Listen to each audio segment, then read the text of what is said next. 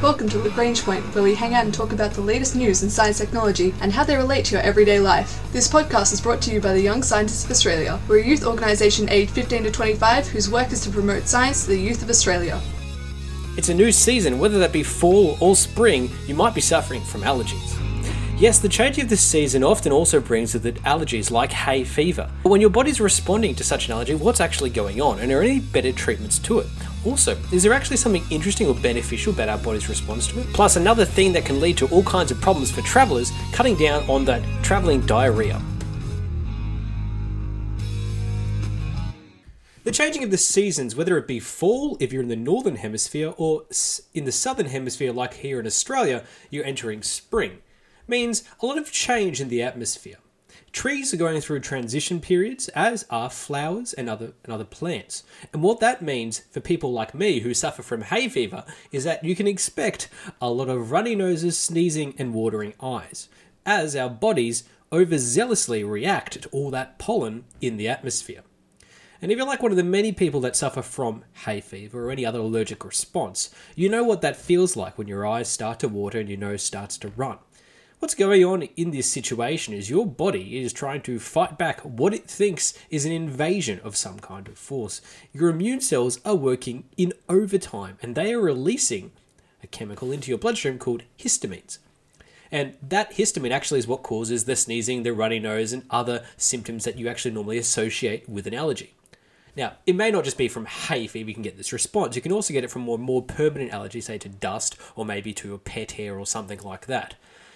But in any case, the response is the same. And taking antihistamines, something in one of the many tablets for hay fever that you see advertised, all that's doing is countering your body's natural immune response, which is to produce this histamine into your bloodstream. But this is all really, really interesting or annoying if you're like me. But why is our body doing this? Obviously, it's trying to get rid of the foreign invader, which in this case it thinks is all the pollen. But there's something else going on here, which has been studied at the University of California, Irvine, where researchers were looking into the immune response, in particular, an important group of immune cells that actually help produce all that histamine, and see what on earth is their use and why we have such a weird response to things sometimes like pollen or other allergens. Now, typically, you have inside your lung and nose cells something called mast cells, and their primary role that they're most well known for is their job producing histamines in the case of an allergic response. They release the histamine chemical into the bloodstream, which, as we talked about, is what causes all the runny nose and other symptoms. Now, it's interesting because when you take an antihistamine, often you actually block the annoying consequences of these mast cells' activities. But what else are mast cells doing, and do we actually want them to function? Now, in a study led by Danielle Piomelli, who is a PhD professor of anatomy and neurobiology at the University of California, Irvine's School of Medicine. Now, her team were looking into what exactly these mast cells are up to and if they're located in any other places. It turns out there are plenty of these mast cells, not just hanging out in your lungs and nose, but also in your gut. And where they're hanging out in the gut, they undertake a really, really important role.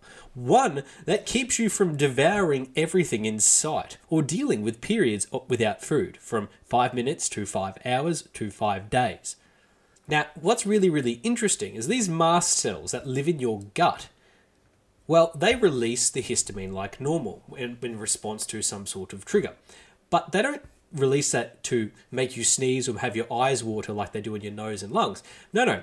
This histamine gets sent down to your liver.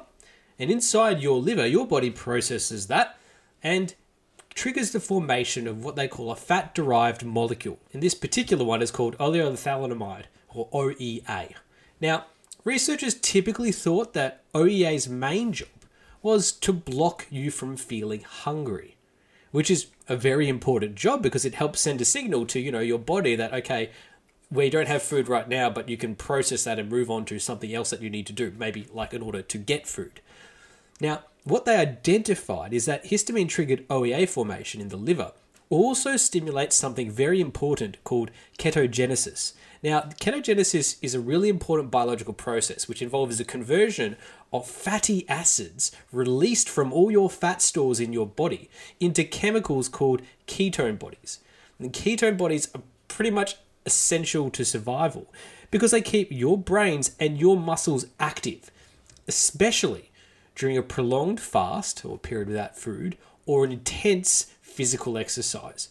So basically, when you're hungry, you can get this histamine released from mast cells in your gut, sends a signal down to your liver, which produces this OEA, and then OEA sends out signals to all the fatty acids inside your body, which then can get triggered with ketogenesis to release the energy and perform the functions that your brain and muscles need them to do in order to either get more food or cope with the intense physical activity you're undertaking. So without mast cells and histamines or OEA, if you're doing a big hike, walking, running a marathon, large piece of physical activity or over a long period of time, or even just not eating for a long period of time, perhaps you're fasting for Ramadan or for other reasons, in the lead up to a surgery perhaps, or any period where you just don't have access to food immediately and need to spend a lot of energy. Histamine and the cells that produce that histamine in your body, the mast cells, are actually helping you stave off hunger and have the energy you need to achieve your goal. So these bad guys, what you think of, that the ones that are causing those runny noses and that allergic response, sometimes they may be saving your life in those instances. In other times, they're also saving your life by giving you the energy you need and the ability to move past the hunger and get to your food source at the end of the day. So this is some great research by Danielle Pumelli and her team, studying the actual way that histamines and mast cells help us survive and why they have evolved inside our bodies. Now, they're hopefully looking at ways to further use this, to harness the power of mast cells to release histamine and trigger OEA to help with people with disorders like liver steatosis or liver fibrosis and cancer. Because, again, histamine and mast cells inherently aren't necessarily bad, and perhaps we can use them for even more good than they're already doing in your body. So next time you start sneezing and having your eyes running and watering from histamines, remember that your body has evolved the ability to produce histamines for a lot of good reasons, and they are helping you out even if you can't immediately notice it.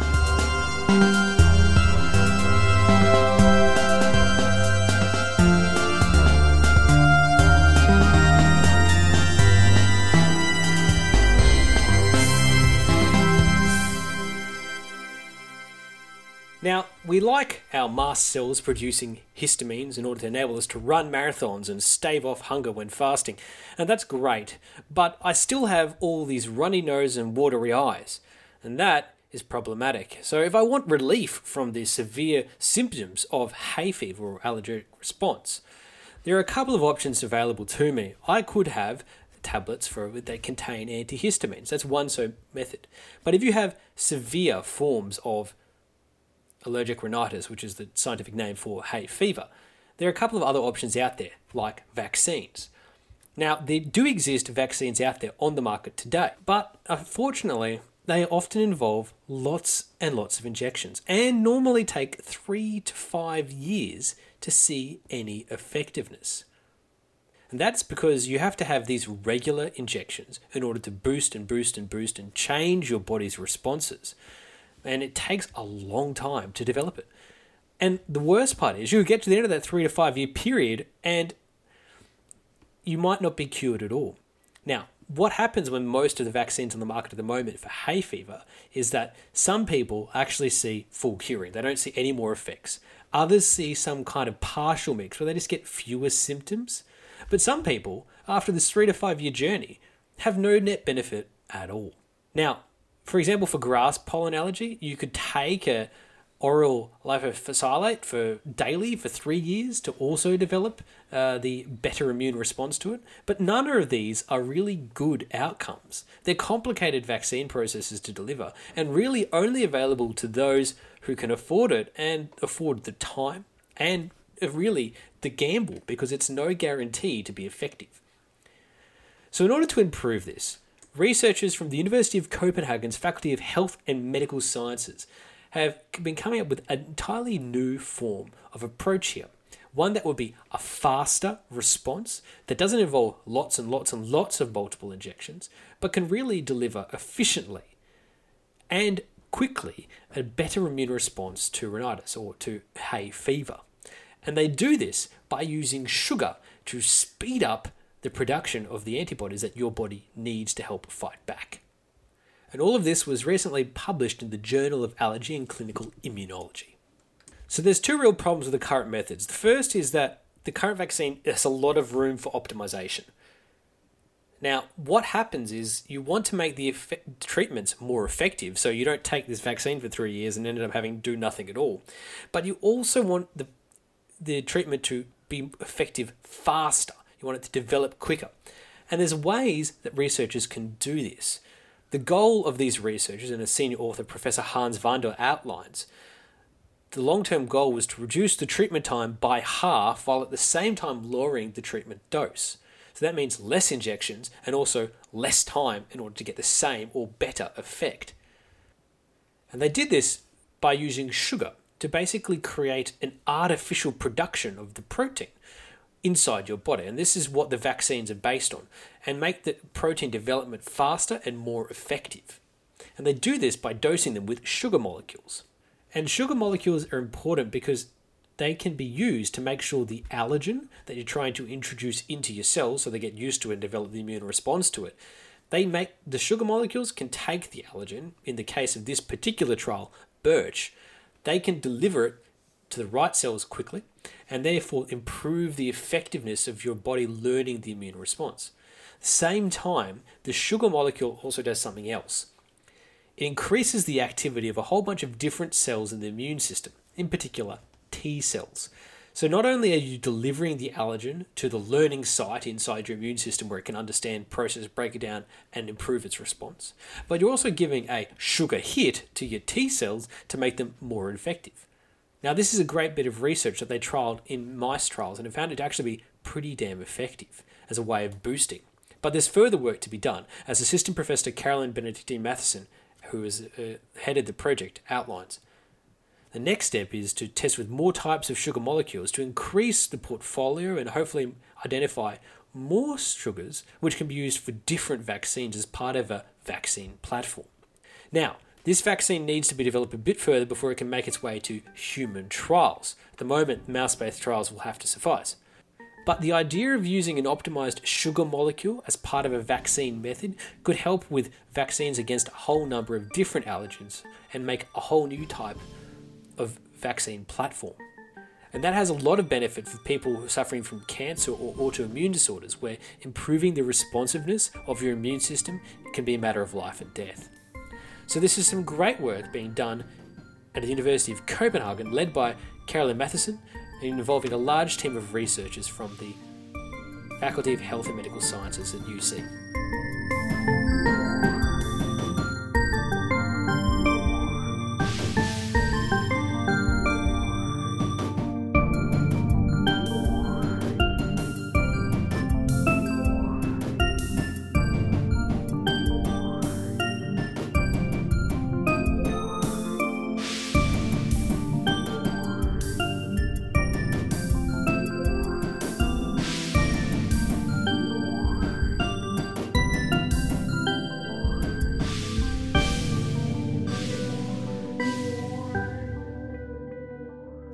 Now, the joke often goes that if you're travelling to a country you've never been to before, or perhaps a country travelling off the beaten path, then you may end up finding yourself having to visit the bathroom an awful amount.